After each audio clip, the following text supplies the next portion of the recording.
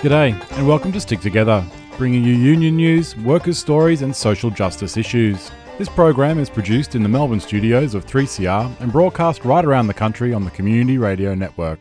I'm Matt Kunkel. The past month in Australia has seen almost 250,000 workers take to the streets in the ACTU's Change the Rules campaign. This week on the show, we take you to the United Kingdom, where the Trade Union Congress has launched a campaign seeking a new deal for workers. We speak with GMB organiser Hazel Nolan about the recent mobilisation, where tens of thousands of workers took to the streets of London.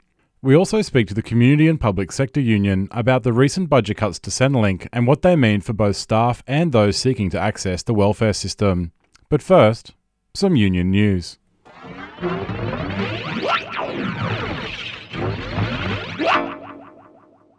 The trumped-up charges of blackmail against Victorian CFMEU leaders John Setka and Sean Reardon were dropped by prosecutors last week. The charges arose after the management of construction materials company Boral suggested at the Trade Union Royal Commission that the pair be referred to police for making unlawful threats, including alleged industrial action against the company during the 2013 Grocon dispute. Speaking from the stairs of the Melbourne Magistrates Court, both John Setka and the pair's head lawyer alleged a conspiracy lay behind the failed push to criminalise union activity. Pressure has come to bear on Jobs Minister Michaelia Cash and former Industrial Relations Minister Eric Abetz after accusations were made that they colluded with the then Victorian Liberal government, Victoria Police and the lawyers representing key witnesses from Boral.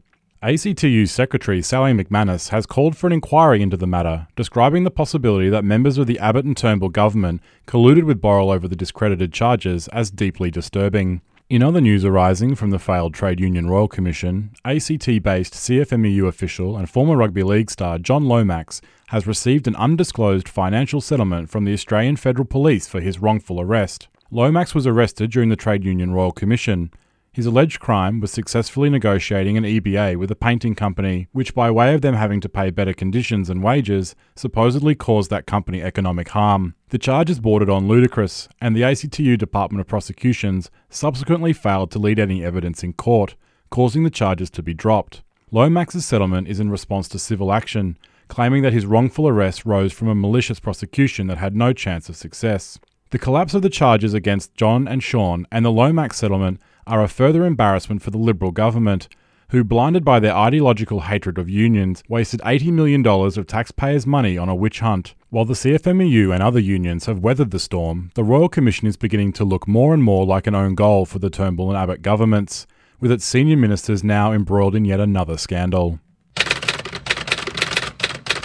A report from the Australian Bureau of Statistics released last week shows that wage growth in Australia continues to languish at near record lows. Wages growth in the last 12 months was announced at 2.1% seasonally adjusted. This is just higher than the all-time low of 1.9% recorded the previous year. With inflation in 5 of the 8 capital cities running at 2% or more, the cost of living continues to increase faster than the value of wages. The figure comes as the Fair Work Commission concludes its hearing into the annual minimum wage case, which will decide whether workers on the award will receive an increase, and if so, how much. Employer groups are arguing for either a complete freeze or for an amount below inflation, which would further exacerbate the problem. While employer groups have argued that increases to the minimum wage destroy jobs, the Reserve Bank of Australia has released a report that shows the opposite is true. Earlier this year, the Governor of the Reserve Bank, Philip Lowe, called for higher wage growth, urging workers to ask for more at the negotiation table in order to stimulate the economy. But perversely, workers at the money printing arm of the Reserve Bank of Australia have now voted overwhelmingly in favour of industrial action, angered by the Reserve Bank's refusal to move from their annual offer of just 2%. The AMWU, one of the unions involved, have accused Lowe of hypocrisy. The unions are seeking increases of 3.5%, which is in line with what Philip Lowe has stated is required to stimulate the economy.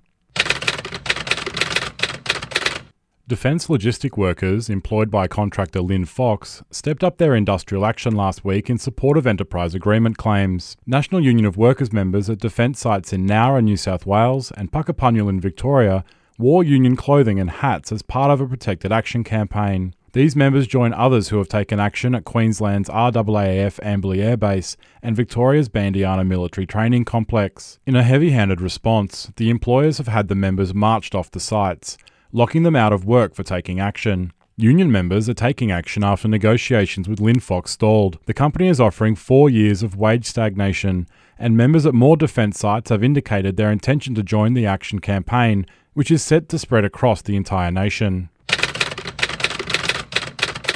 On Monday the 21st, hundreds gathered in Melbourne for the launch of the next phase of Hospo Voice, this time formally as a union. Hospo Voice was set up as a pilot program backed by the hospitality union United Voice and the ACTU. Having had success in highlighting the issues of wage theft and sexual harassment in the hospitality sector, it will now provide a number of digital tools to its members to assist in enforcing workplace rights. If you work in the hospitality industry and want to find out more, just go to Facebook and search for Hospo Voice.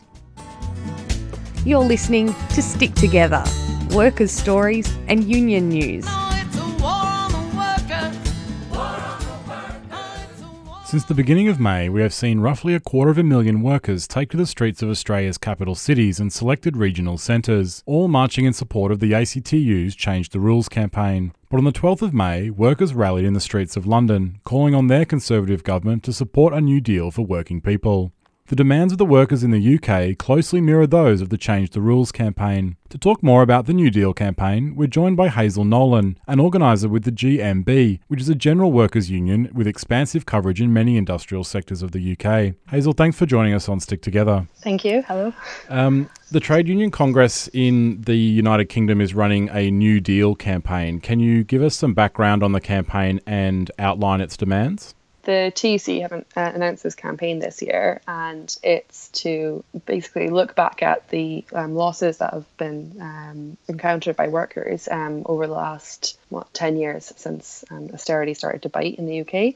The demands of the campaign include things like minimum wage for £10 an hour, getting rid of zero-hour contracts, and properly funding our public services like the NHS, which have been hit by massive cuts.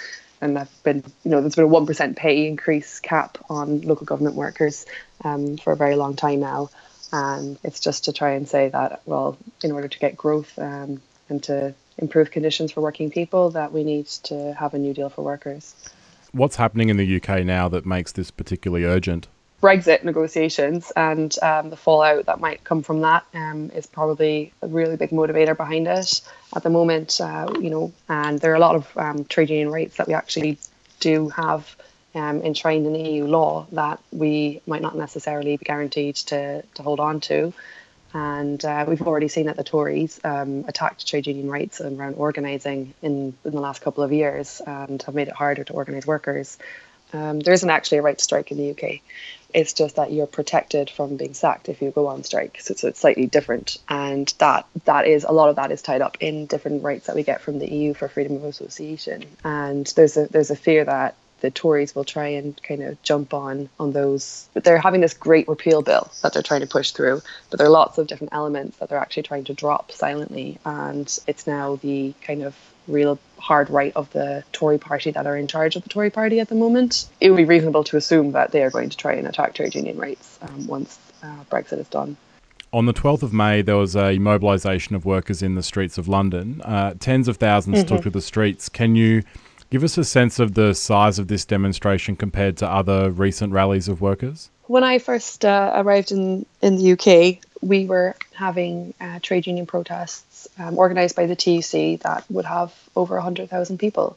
On the 12th of May, we had 25,000 people march. And so that's obviously considerably less. Why do you think that is?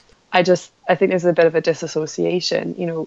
We have to have something better than just the standard blueprint for a campaign being, let's have a march and we'll, organise some speakers. And it's just the same thing. It's been the same thing for 8 years now. And it's good that the TUC is raising awareness, but really I think the focus that the TUC should be doing is in looking at what unions are doing good work and making sure that everyone else in the movement is aware of that and can build and learn from each other, because some unions are doing excellent work.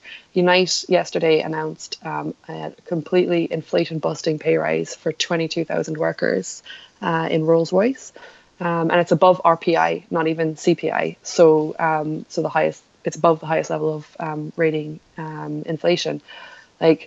We should be learning from that. And in November last year, I organised what was actually an illegal occupation across 3 different shipyards in Scotland in response to a company potentially going into liquidation.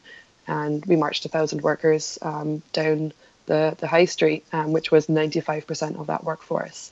And the only people who weren't on that march were people who were, still barricading the gates of the shipyards to make sure the companies didn't come in and seize them while we were there. And that forced the hand of the Scottish government to intervene and give a really big pay deal to make sure that the work continued and that they won the contract and the yard was saved. There's so much stuff. There's really great stuff happening with the McDonald's strike workers that has been organised by the Bakers Union. I think the role of the TUC is to kind of capitalise and build on that, because if I was a trade union organiser, I'd be wanting to know what's working, where is it working, how can I have that happen, rather than, okay, fine, having another march. So in Australia, our equivalent organisation, the ACTU, is running a campaign called Change the Rules, and the central demands are very close to those of the New Deal campaign, an increase to the minimum wage, the end of insecure work, or what you would call zero-hour contracts, overturning some anti-union laws and bodies over here, and improving our organising rights. But there's also this strong undercurrent against multinational tax dodging. There's obviously a lot of alignment in the demands of these campaigns. In Australia, the Change the Rules campaign is entering into a phase of electioneering, where the union movement is mobilising against the Liberal government, which is actually a Conservative government. However, in the UK, there's not another general election until 2021. How are these demands outlined in the New Deal meant to actually materialise under a Conservative government? So in 2017, we had a general election last year, and it produced a shock result. And because everyone was expecting an absolute massive landslide for the Tories, and actually the Labour Party ran on a quite radically left a platform and managed to cause a huge upset and a hung parliament. And I don't think that's any surprise, because like I said, the whole I think movement behind Brexit, and there's a lot of working class communities voted for Brexit with this idea of taking back control, and people don't feel in control of their own lives. And I think that's because people feel economically like they're struggling. The trade union movement needs to capture that. Now, I don't think that you can have a strong Labour government without a strong Labour movement underpinning it. The good thing about this TUC campaign that's being run, the New Deal campaign, is that it's kind of consolidating into 5 different key asks, changes that we all feel need to happen. So that's it's at least focusing attention on what the big changes need to be, and that there needs to be a big change, but that has to be tied back into the workplace, and that's the bit where that's lacking. And so I think you can get concessions out of Conservative governments. If we're relying on just having a Labour Party elected in order to deliver change for people, then that's kind of an indication that there's we're not strong enough on the ground ourselves. And if the trade unions are strong and have built those relationships in their workplaces, then that will actually help secure a Labour victory, if that makes sense, because that's a relationship between the movement and the party. And right now, there's a lot of places where we have to build back our relationship with our own workers on the shop floor. There's no point going into, asking our members to vote for a Labour Party, right, in an election if, we haven't been communicating to them properly about their pay deal for the last 2 or 3 years or whatever it's been. Or if they don't feel like we've been fighting their corner, if there's been a disconnect between the union and its own membership, then there's no way we're going to be able to then have a conversation with them about politics. That has to come first. The real work that the TUC could be doing is on helping build those relationships back up. And is there a component in this New Deal campaign that asks workers to take some form of action in the workplace? Is it underpinned by an industrial strategy, or does the New Deal look more like a public-facing, election-oriented campaign? Yeah, right now, to me, it looks like the latter, and I think that's the problem. I think now it's still in its early stages, and it could still evolve into that and start asking workers to do things and to do actions. And that way it could be successful, because it has to link back into workers and not just have nice graphics and do a march and ask union officials to deliver everything. It has to actually be out and engaging workers. But also the affiliates have a responsibility to do that as well. And in fairness to the TUC, they're not a trade union, and it's unfair to make demands of them in that way.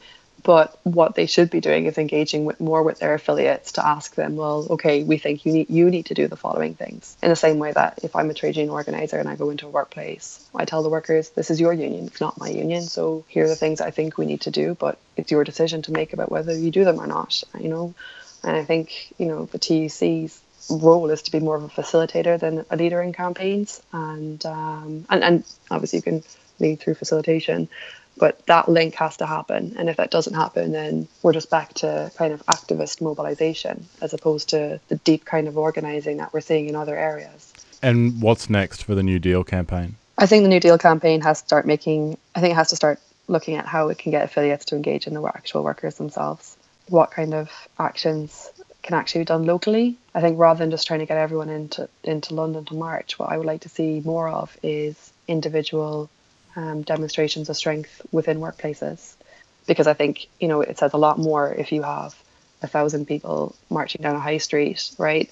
But that represents 95% of the people who from their workplace, than having 25,000 people march through London. That's supposed to represent out of 6 million organised workers in the UK. Hazel Nolan, thanks very much for joining us on Stick Together. Thank you. You're very welcome. You're listening to Stick Together, union news and workers' stories broadcast nationally on the Community Radio Network.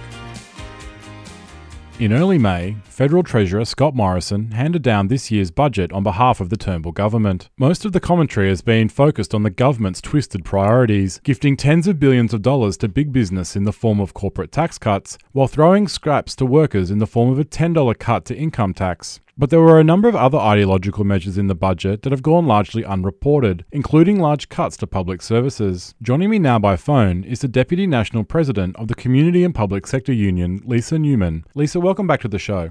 Thanks for having me. Lisa, the dust is settling after the Turnbull government handed down the 2018 federal budget, but much of its anti-worker agenda has gone unreported. Can you give us a quick rundown on the worst of it? Look, we've seen a over $500 million increase in funding to the Department of Human Services, and not 1 cent of that is going to go towards any additional permanent trained public servants.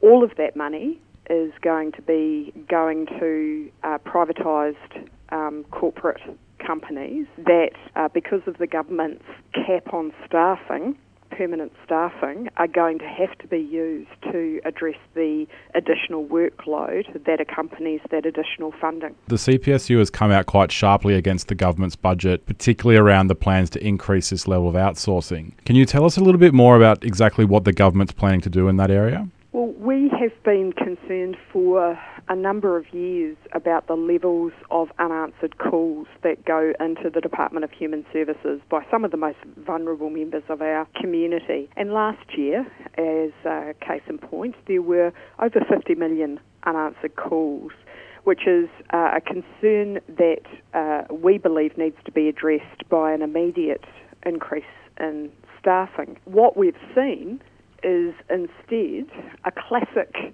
neoliberal playbook being used across the public service, but specifically in DHS, where services have been run down and service standards have been reducing over time. And what we have is a budget that articulates where the government's true agenda is for the first time very clearly, and that is that they have said they will create extra jobs in DHS, but those jobs will be basically tendered out to companies like Serco. And they recently, just before the budget, announced that 1,000 additional Serco jobs would be coming in to answer calls in the department, in addition to the 250 they introduced late last year. So what we're seeing is they are going to attempt to address the falling service standards by additional workers, but those workers, unlike APS workers, are paid at just over 50% of the hourly rate of our members,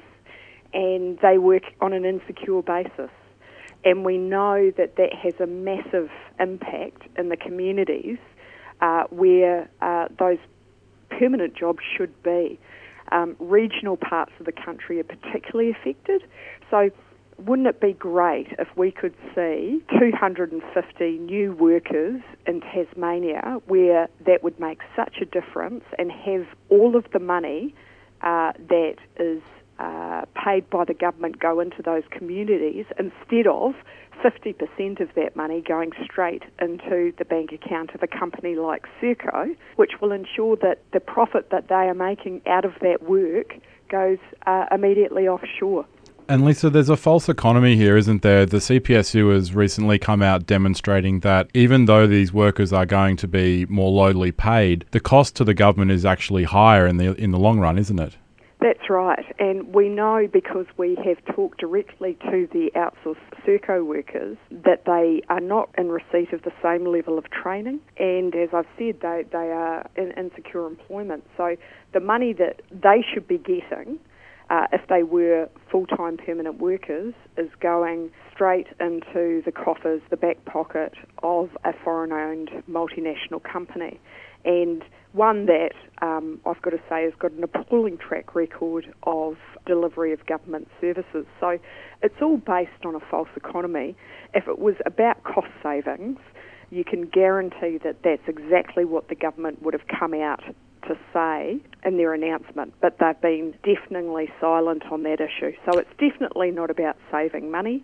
It's essentially about selling public service work to their corporate benefactors. You mentioned the 50 million calls that went unanswered to Centrelink, but on top of that, the average wait times on those calls that were connected is in excess of 20 minutes. What do the most recent changes in the budget mean for those people seeking to access the welfare system? Look, what we know is that one of the things that our members tell us quite clearly from what they've seen and experienced to date is that because of lack of training and lack of investment in these privatised workers, this privatised workforce, we are seeing more errors occur. So that means that the community will have less certainty about the answers they're getting from the department when they do contact them.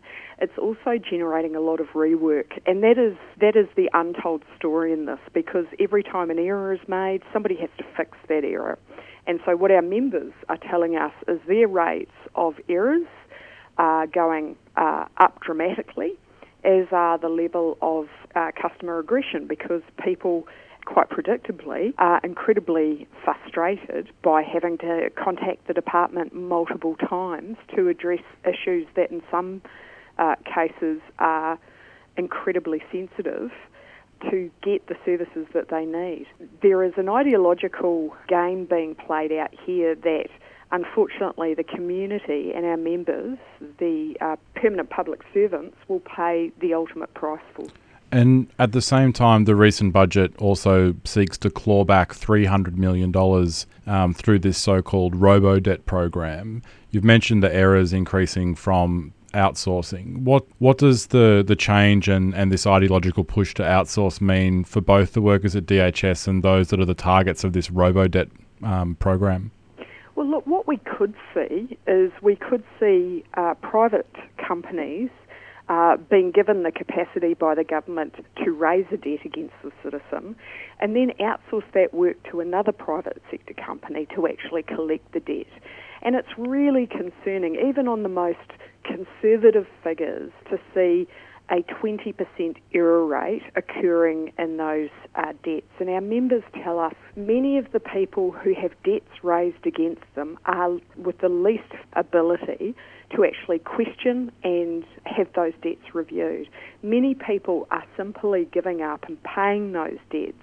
And I think the recent media around the department and the government's legal basis for seeking to collect debt on the basis of this flawed system need to be fully investigated. All of this is happening on top of the background of long-running pay disputes, with some of the federal public servants still fighting to secure new agreements. Can you provide a bit of an update on where that struggle is at the moment? The government bargaining policy has actually got worse, not better, and a number of agencies that made agreements under the first bargaining policy are finding that trying to make agreements under the new bargaining policy is going to be even a tougher endeavour than the one they first initially made.